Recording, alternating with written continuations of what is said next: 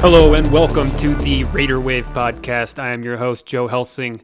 It is Friday, September 30th, 2022, and we are just a couple days away from this Raiders-Denver game, hopefully the get-right game for the Raiders for the season. A lot of stuff to go over since our last episode. You know, so many different places to start. We'll go into injury report first, because there are some key pieces missing this weekend going into Sunday. Then we'll kind of go into, some matchups of Denver. Right before that, we are going to have to talk about Derek Carr again. I don't want to do it, but I guess we kind of have to. But look, man, I think you guys are probably just as tired of it as I am at this point, so we're not going to spend a bunch of time on it. But with some of this Dan Orlovsky stuff that's going on, we're just going to address it really quick. After we do that matchup, we'll probably be looking at some of the AFC greater picture kind of going into the rest of this week 4 here. Obviously, some of these injuries going around the league right now, it kind of changes the way this AFC playoff picture can kind of work out. All hope is not lost. So let's jump over to this injury report. So some big losses this Sunday. Rock Ya-Sin will be out, as well as Hunter Renfrow still on that concussion protocol. So that's going on 2 weeks now. But real big missing factor this week will be tight end Foster Moreau ruled out with a knee injury.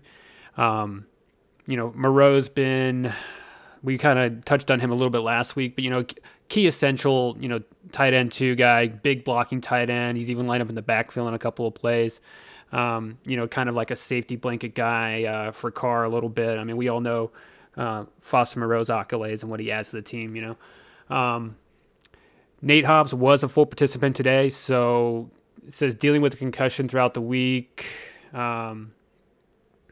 We'll see where he's at. He has no official status yet for Sunday. Denzel Perryman and Trayvon Moehrig also no official status yet, but both participants yesterday and today, Friday. So a lot of hope there. If Perryman can come back this Sunday, that'd be crucial right now.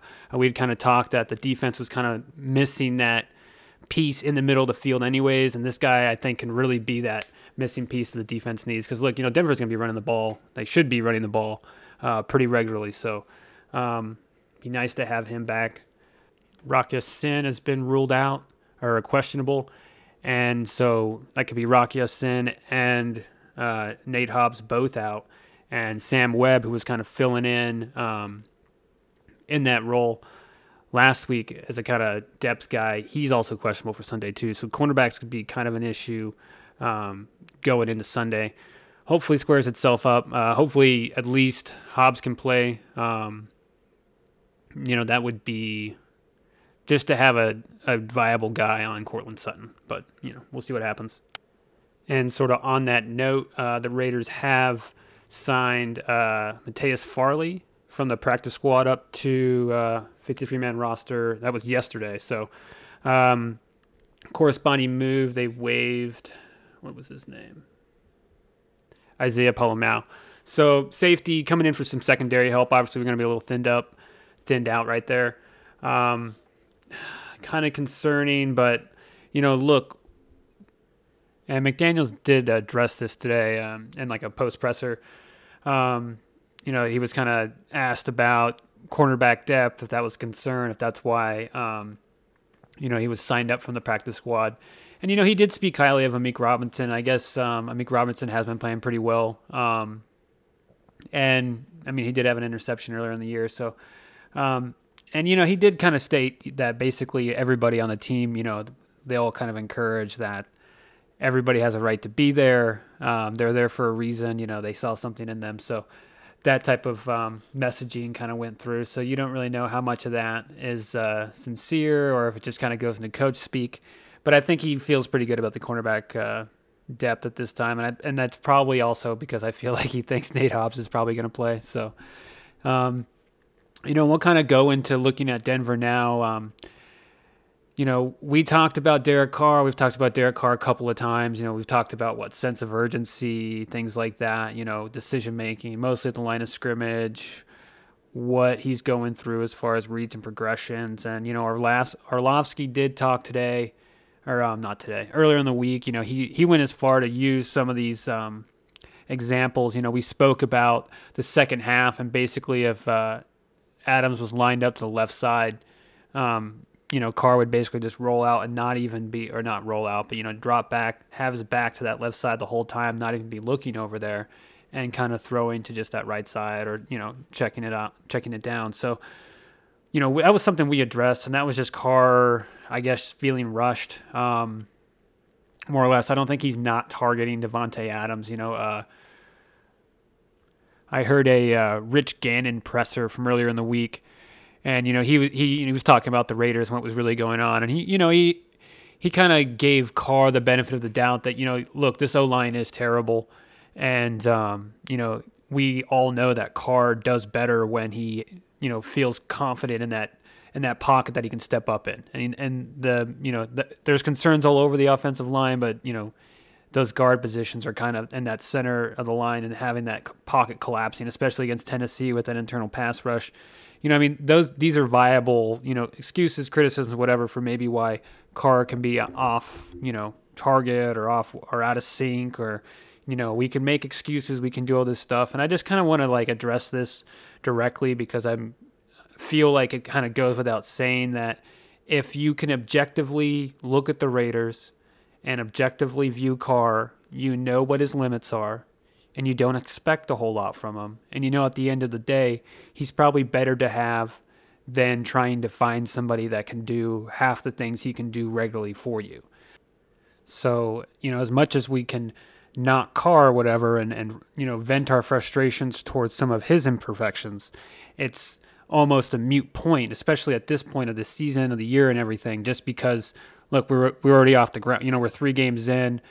We don't, Carr is probably better than Stidham. I know I mentioned, maybe bringing Stidham in for some of these reps just to get pace of play and speed of play and stuff like that going on, but I don't really see that dynamic going down. But, it was mentioned on another Raiders, radio show earlier in the week, so then I went and kind of found and looked at some of his contract details. And look, so ProFootballNetwork.com has just kind of a breakdown of this Derek Carr extension that he just signed. So his next year's salary cap hit is $19.4 million, but of that, $17.4 is his base salary. So that difference. So there's it's a pretty easy contract to move off of, from the Raiders' point of view, and from an opposing team's point of view as well. Taking on just a $19.4 million. And, I guess technically we lose a little bit as well, because there's a signing bonus worked in there. There's also a workout bonus. There's some extra thing in there. The signing bonus, I think he already received, obviously, in the signing. So, I'm not sure the specific details of that, but, that was kind of brought up. And I think that is interesting as well, because, they're going to use Derek Carr for this year. That is the plan. You know what I mean? What that plan looks like going forward, we'll kind of see, that cap hit changes if he gets hurt, and there's some other things going on. But, look, that being said, it's a moot point to just sit here and criticize Carr. If we see significant breakdowns and this thing's just completely done, then yes, hopefully maybe, we'll be addressing that issue there. But I don't really foresee that being an issue. I think this thing's going to get going. I'm kind of done talking about the downfalls or pitfalls of Derek Carr, because as limiting as some of his abilities are, and they seem like they're hurdles, all this guy has to do is be able to get his head right, have a little bit more confidence in the pocket to be able to do some reads and not, move quickly, move faster, have that pace of play, but not seem as rushed or as rigid or any of these other things. Find your flow, bro. Get into it. That's what we'd all like to see. That's what these people are paying money for. That's what this whole thing's about. All right. So that's it. We will exercise the Carr demons. We do not need to hate on this dude. This is a team that is built around the concept of winning. The slogans of "Just Win, baby," all this stuff. We'll conjure some of those elements going into the fall here. This will be the first game in October. Maybe that's all we need. Hey, we just don't win September games in 2022. That's maybe how it's going to be. That's how it happened this time. Real games. We won preseason. Nothing's perfect. All right, moving on. Some of this Denver matchups here. Look, another winnable game. You guys know this. It's laughable that Denver has 2 wins right now. and yet here we are. Look, we talked earlier on in the season, first episode, surprising about looking at some of these stats from 2021 about Denver because, don't remember them being that good, but they still had pretty high ranking. I think they were like third or fourth in the league last year for points allowed on defense. Well, this year already they're second allowed in points on defense. So 36 points allowed all year. Okay. That San Francisco game was sloppy. I mean, look, they played Geno Smith, which, you want Geno Smith to be really good. I don't have any problem with that. I think that would be awesome. But that's just, how it goes sometimes. Sometimes people, you're just not the dude. It's chill, I wish Ryan Fitzpatrick won the Super Bowl every year. You know what I mean? How cool would that be? What are we even talking about here? Look, we know that Denver's had their offensive struggles going into this year. Good old Nathaniel Hackett's been plugging away, man. But, he had to admit some of those mistakes of his own. Week 1, he brought in a dude from Baltimore to kind of help with some game time decisions. He's trying to make some adjustments here.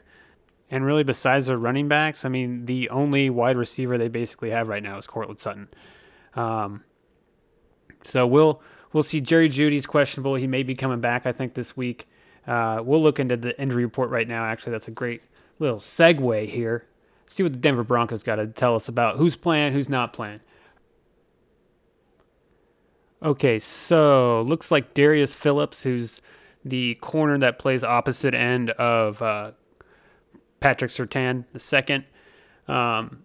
He's out, so that offers us some secondary, help on the Denver side of it, if that makes any sense. Denver's secondary is a little bit banged up. That was the only real notable injury. Courtland Sutton's playing, Jerry Jeudy's playing, Melvin Gordon, who's been questionable all week, still questionable, full participant on practice today. So Melvin Gordon will probably play in the backfield, looks like. And, we talked briefly about Denver's defense, but their secondary is pretty good, honestly. They are kind of praising this matchup right now with Patrick Surtain and Devontae Adams just because they are both highly skilled. But I think that, we can definitely – I think Devontae can usually take anybody, and I think that he's going to be driven to do so in this matchup as it is. In this matchup, in this game, back in Vegas, poor outing last time in Vegas, 0-3, chip on his shoulder, the whole deal, like, don't talk to me, just let me ball type of deal. That's like straight up Kevin Durant. That's what I'm thinking right now, So, dude, look, we all know what we need to do on offense, right? We can talk about isolated matchups and all this stuff.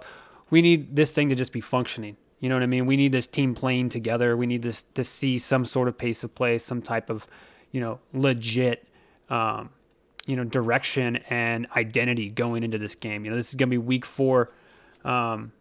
This used to be a quarter into the season.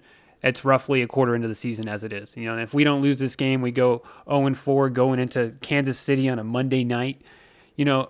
That's all we need is to get lit up, by Kansas City, 3 touchdowns in the first, quarter, to just be completely embarrassed and just, you know what I mean? Like, we were talking about character development of this team going forward, how these guys feel about themselves, the type of football they want to play, the type of will they want to impose on their teams. That's not how we do it, right? So that we know how essential this matchup is. I think we're all kind of tired of trying to hem and haw about why it's not too bad that we're 0-3. And I mean, look, we'll go through some of these power rankings right now because the Raiders are ranked pretty, we're not ranked the bottom and everything. We know how skilled we are. So it's all about, creating these opportunities and getting this confidence back into the team. That begins with Carr. We're not going to knock Carr anymore. You know what I mean? That's neither here nor there. We know what his shortcomings are. We're not here to expose them. We're here to identify them and move forward. You know what I mean? So look, as it is, it looks like Andre James is coming back. We already talked about that. So Parham will probably play that right guard position. Looks like right now in depth charts, Illuminor is back on the right tackle side. So, that should be enough. Colton Miller should be playing better. But look, I mean, Are we going to see Thayer Mumford get swapped in there in the middle of the game? Hopefully not. I mean, look, McDaniels, addressed this yet again, saying, it is a process. He doesn't want to be doing it this way. That wasn't the design plan. Theoretically, there was a level of talent in this first-round draft pick, Leatherwood, when he showed up here. So I'm sure, the offensive line wasn't as big of a concern as it's turned out to be. But look, we're managing it. We're going through it. At this point, we're not expecting too much here. I think that we can get some of the movement in the line that we need to establish a good run game. So maybe running away from Bradley Chubb, doing some pulls. More than likely, it's probably going to be Jesper Horsted coming in to replace Foss Moreau. What do some of these 12 personnel sets look like? Denver, in theory, has the players to offer some challenges for the Raiders offense, especially because they've already struggled to get going already in the season. But look, also historically, traditionally, and even recent history, Denver has not been playing well against Vegas, and Carr has had pretty regular games against them, and the Raiders have been able to run the ball pretty effectively against Denver. So look, we keep talking about it. We keep talking about wanting to run the ball. Josh McDaniels always kind of comes out, says, hey, we really like to do it more. But, we were just playing from behind, or we had to score points or whatever. Hey, this is a perfect opportunity. You know what I mean? I'm not too worried about some of the offensive issues that Denver presents as being a problem for us to kind of maybe just flex the run game for a little bit. Because Derek Carr right now, he needs a game to build confidence. He needs a run game to build the play action, to get the game, to build the confidence, right?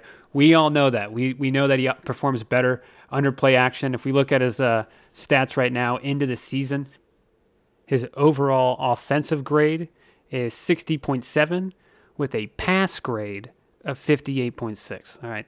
So when we look at his offensive snaps with a play action, right? Now his total offense goes up to 81.8 and his pass grade jumps up to 77.3. Okay? If we go no play action, now we're looking at 54.2% offensive, 53.2. All right, so now you can see this. Same deal. Screen pass goes up a little bit. Now we're at 63-64. No screen, 60-58. So when we say we need to run the ball, this is why, right? We would love to run the football just because we need to win that line of scrimmage, get some of those pace of play games, those big chunk plays, get the energy up, go to a little bit high tempo, but build the play action, right? So we now have a little bit more definitive data. Look, the attempts, we got 17 attempts with play action and 103 attempts with no play action on the season. So a little bit of skewed data here, but we have seen that it's effective to at least let them think you're running the football, right? And just to give a little bit of context, since we're already kind of here, right now, number one total offensively ranked quarterbacks in the league, Lamar Jackson at 81, so that's, over an 81%, running proficiency and 75% passing proficiency. Right under him's Tua. Then we got Jalen Hurts, Jacoby Brissett, Patrick Mahomes, Josh Allen. So, these guys are all kind of riding around that right now in the league. Right now, 3 games in, low 80s, high 70s. Okay. Tom Brady's at 11 with 72. So Derek's overall 23rd. So this isn't word is law over here. We know that we've had some offensive struggles. This is just for context and really more reasoning for why we need to establish a more balanced offense, a little bit more up-tempo run game. I don't even know if that's a real thing at this point, but I feel like it should be, just the way some of these things are going. Look, jumping over to the other side of the ball, Denver has struggled offensively. We know that. Cortland Sutton has kind of become the de facto number 1 wide receiver, Jerry Jeudy number 2. So look, if we don't have Nate Hobbs, we can see a significant issue with some of these deep balls that Russell Wilson loves to throw. And Russell Wilson hasn't been able to really move around in the pocket the way he historically has, especially early in the season where he usually gets his higher higher statistical games. Usually plays better in the early part of the season the last couple of years. He hasn't been showing that mobility yet in this season. He's a little bit rigid. He seems uncomfortable, and you haven't really seen him extend the plays the way he has been able to in the past. But look, the Raiders struggled significantly against Kyler Murray with some of that BS. We know all of that. So, Russ is, I guess, a little bit older, a little bit slower, hopefully. And when we look at who Crosby's going up against, this guy went up against Nick Bosa last week. Just got thrashed by him, let up a lot of pressures, really struggled in pass protection. So big opportunity for Max. Look, right now, Max has 2 sacks on the year, tied for 20th in the league. Two forced fumbles, tied for first in the league.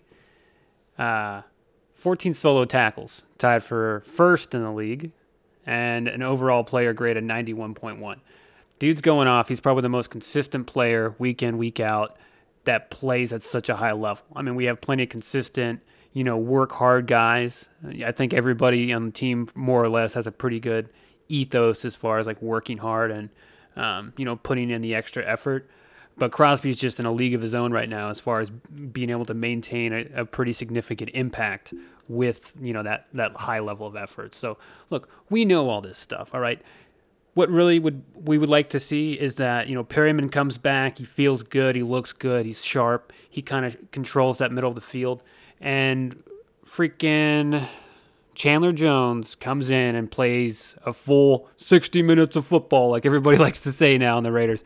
Yeah, he comes in and plays a complete game. He actually has an impact. He hasn't shown any sort of real energy going into this game. I know that we're going to be a little banged up on secondary. We talked about that going into this matchup.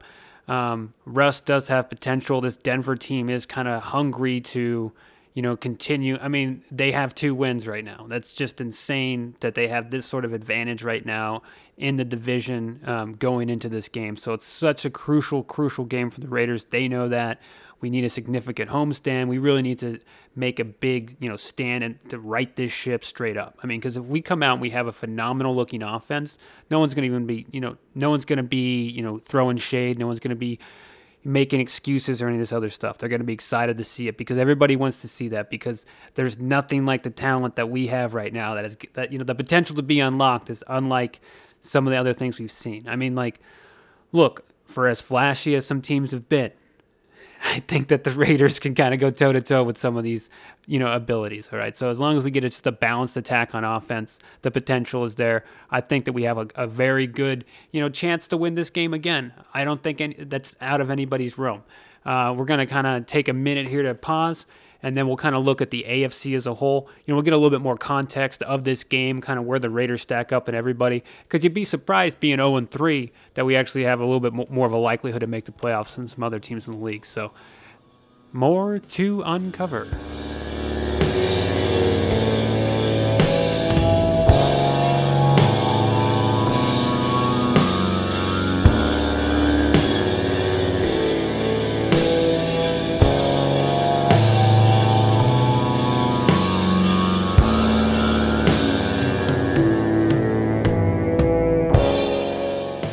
All right, we're going to take a minute here to look at what the AFC looks like after 3 weeks. So 3 weeks and a game after last night's Cincinnati-Miami game. Seems like a good place to start off. Miami takes their first loss in the season. We have all this stuff with Tua now. Organizationally, Miami kind of went through some stuff over the summer. This doesn't really help with it. Today, I think they fired their doctor. So this is going to be an ongoing issue. We're going to see what's up with Tua. Look, this could turn into something. This couldn't. This is just something to monitor as it goes on. We know how these things can kind of disrupt teams as the season goes on. Also, we can kind of look a little bit further down the road for Miami. Tua has had issues with injury in the past, even going into, this injury, this concussion thing, this back thing.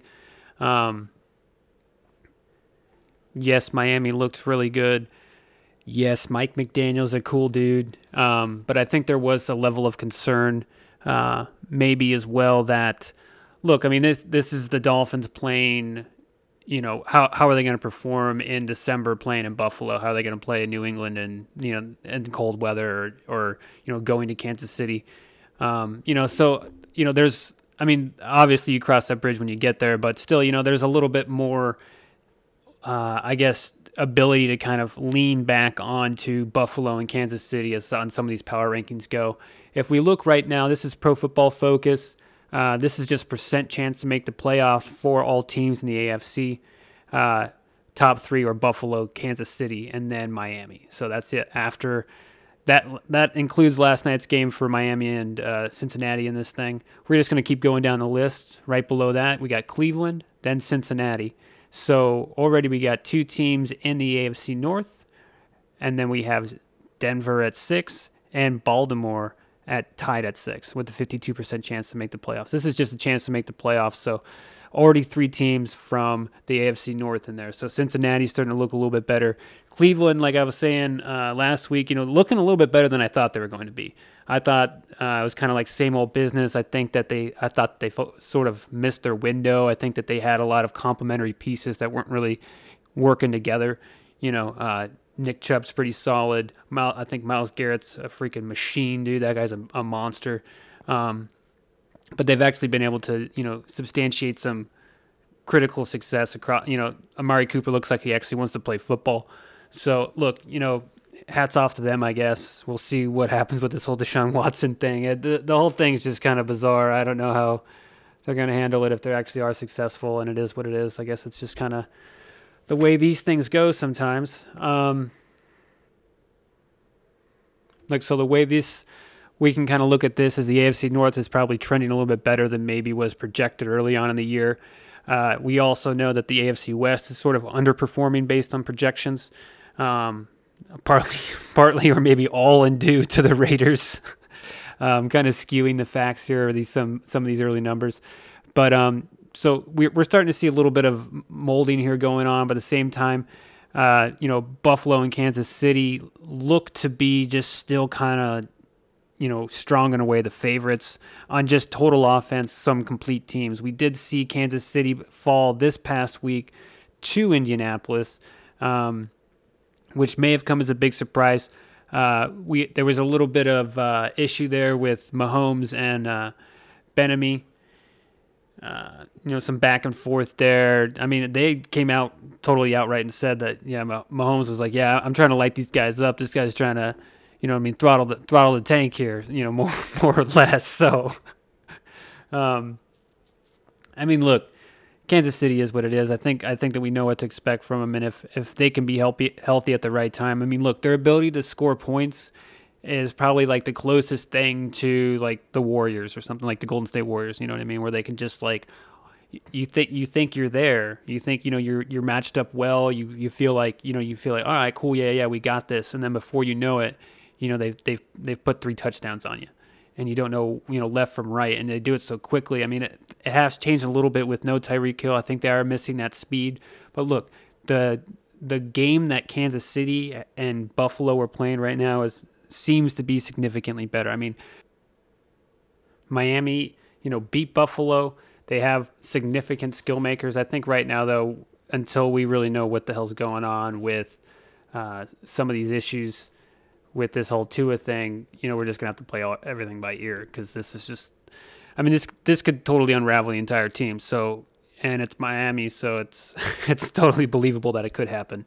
So kind of looking back at the AFC North picture, Baltimore, I think, is kind of better than their record indicates. That was just almost like a fluke. Not to knock Miami now that we're not going to completely pivot 100% on them, but the likelihood of being able to do that again, score 3 touchdowns or 4 touchdowns in the fourth quarter, 2 in the last final seconds or whatever, that is not that doesn't travel well. It doesn't carry well over time. You can't really rely on that to win games consistently.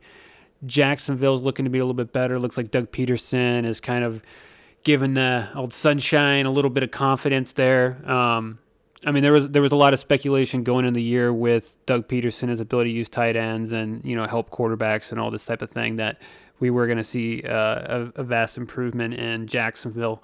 I think what we got a little bit of a volume or notice from was that Arden Key playing defense there in that preseason game.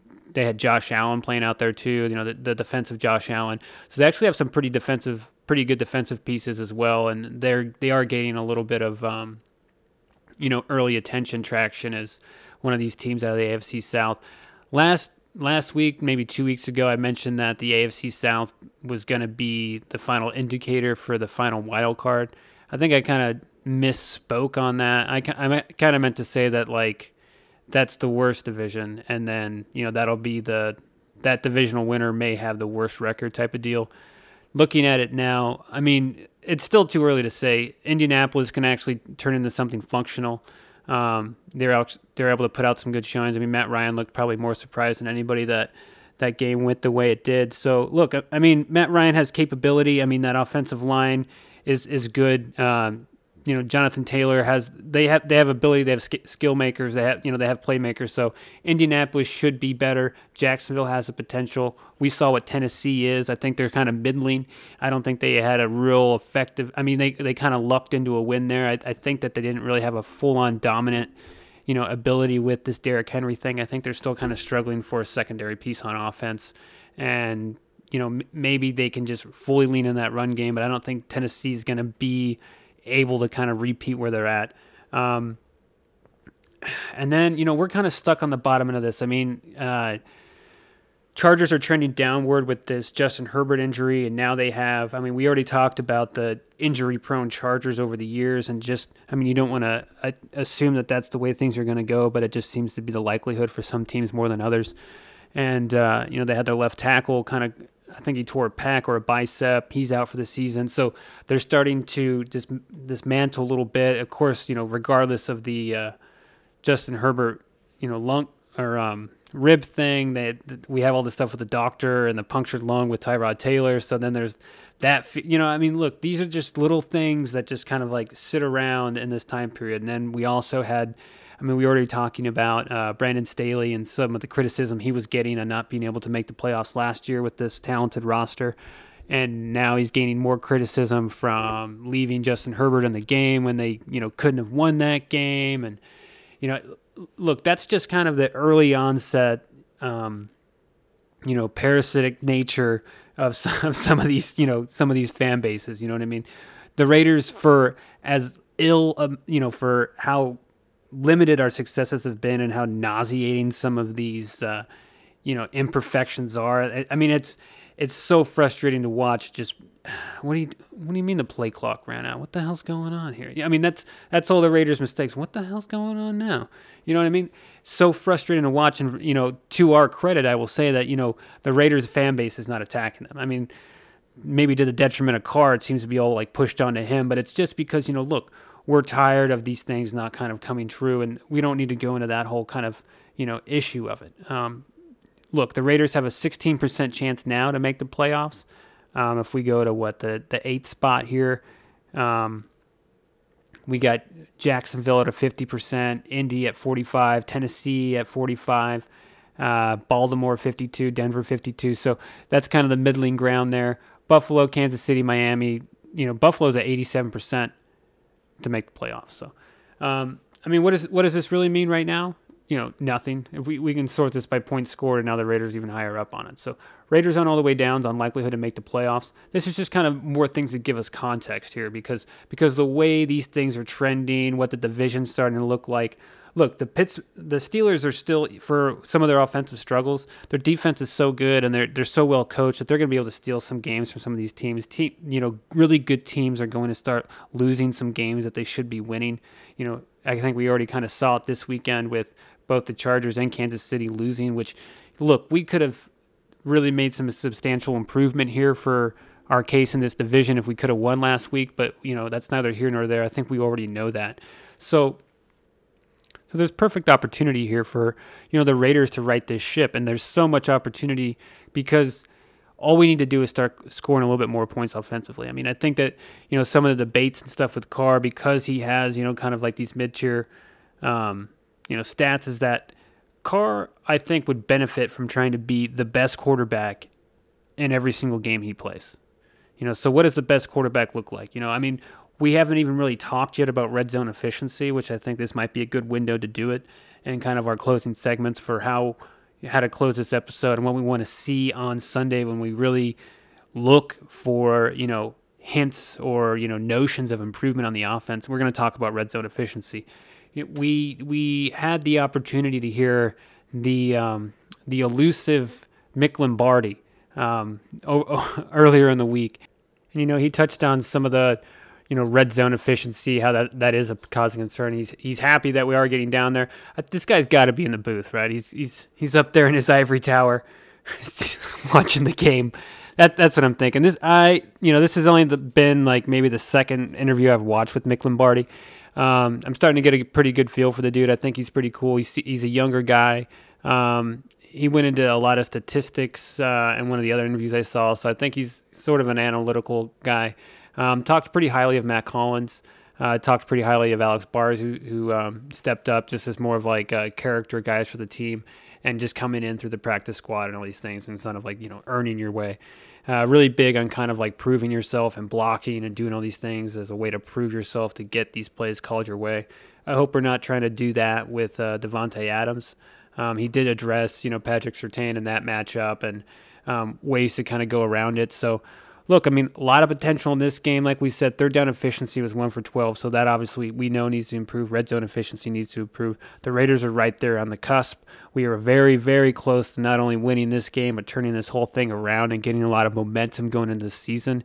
Even with all of the, problems and issues we've had with some of the efficiencies on this team going forward, I feel like we're consistently getting better. We're cycling through some players from practice squad.